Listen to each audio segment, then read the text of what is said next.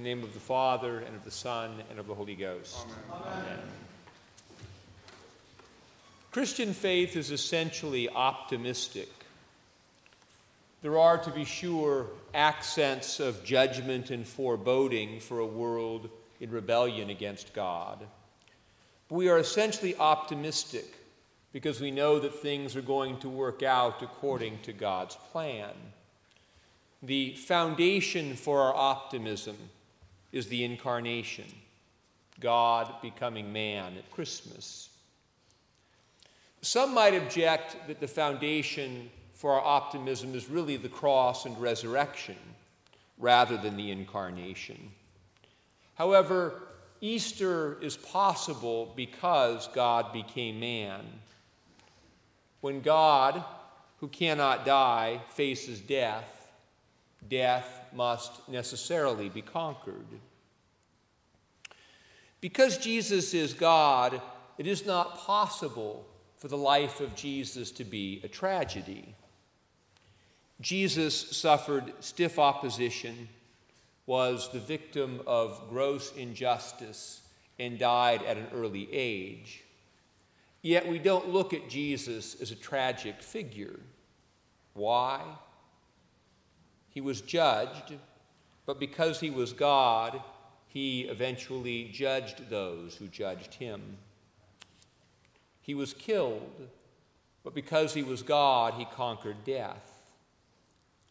Because he is Almighty God, because he is Lord, every bad thing he suffered was turned into good or into victory.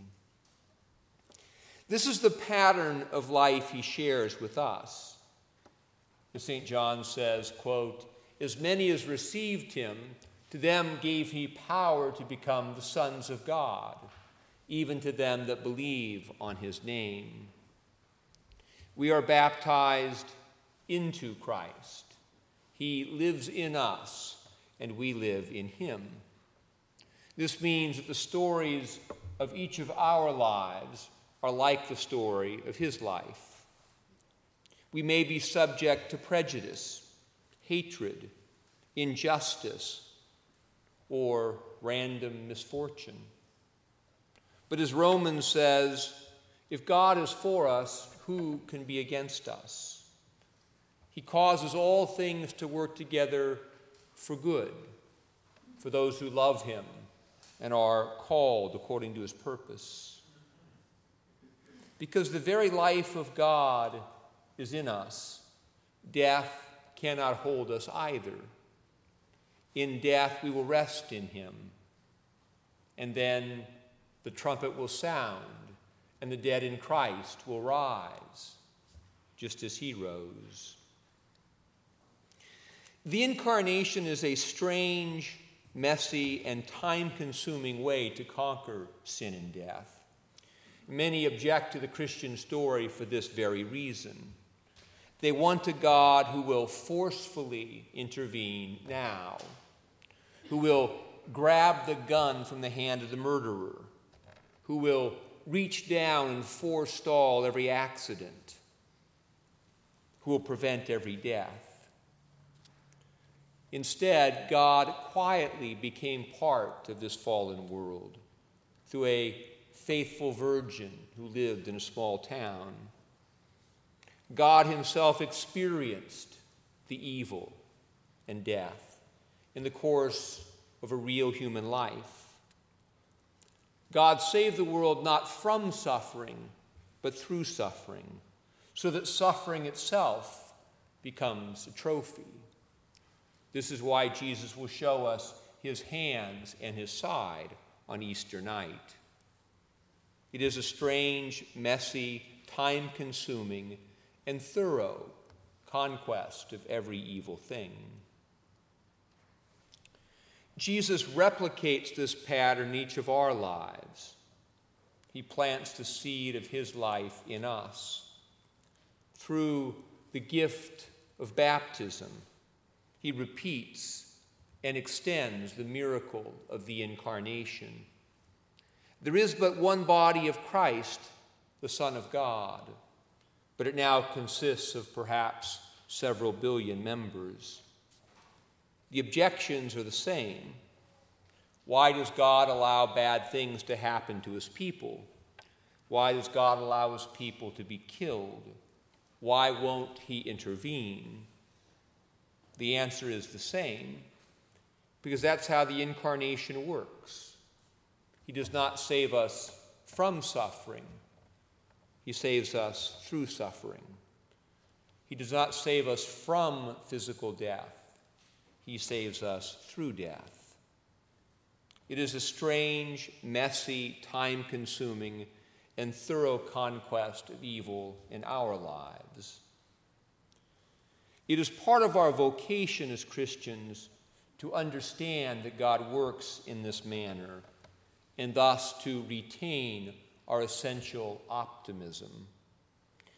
It is our vocation to see the good that God is doing in the midst of all the evil we see in the world, to see the good that God is doing in our lives in the midst of our struggles, to see how trials strengthen faith, how testing produces patience, how suffering cultivates virtue. As St. Paul says, "Who shall separate us from the love of Christ? Shall tribulation or distress or persecution or famine or nakedness or peril or sword? Nay, in all these things we are more than conquerors through him who loved us." It is our vocation to be willing participants in the redemptive story God is writing through his incarnate presence in our lives.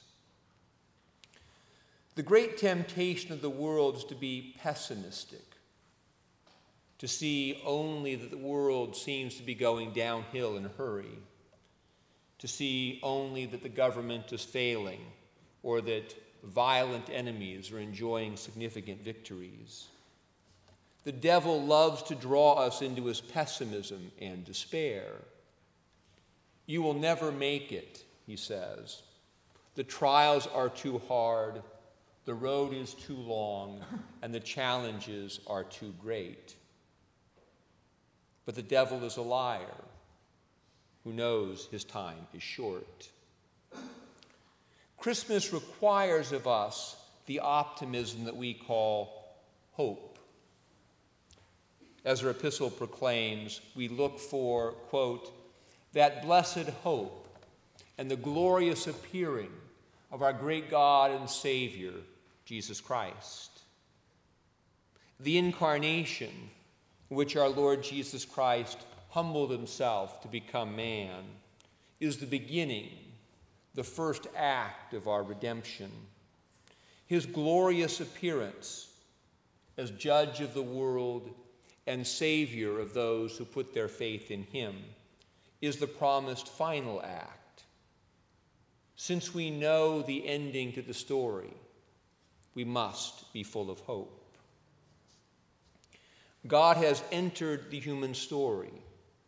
Therefore, it is not possible for that story to end badly. Jesus will resist temptation, conquer death, and share with us the gift of life. Through baptism and faith, God has entered into our stories. If we persevere in Christ, in faith and faithfulness, it is not possible for our stories to end badly either. We will endure our trials. We will pass our tests. Though we will die, yet shall we live. "Behold," said the angel, "I bring you good tidings of great joy, which shall be to all people." The good news of Christmas is God born in Bethlehem, the guarantee that Satan, sin, and death will be conquered. And the good news of Christmas is, quote, "Christ in you, the hope of glory." In the name of the Father, and of the Son, and of the Holy Ghost. Amen.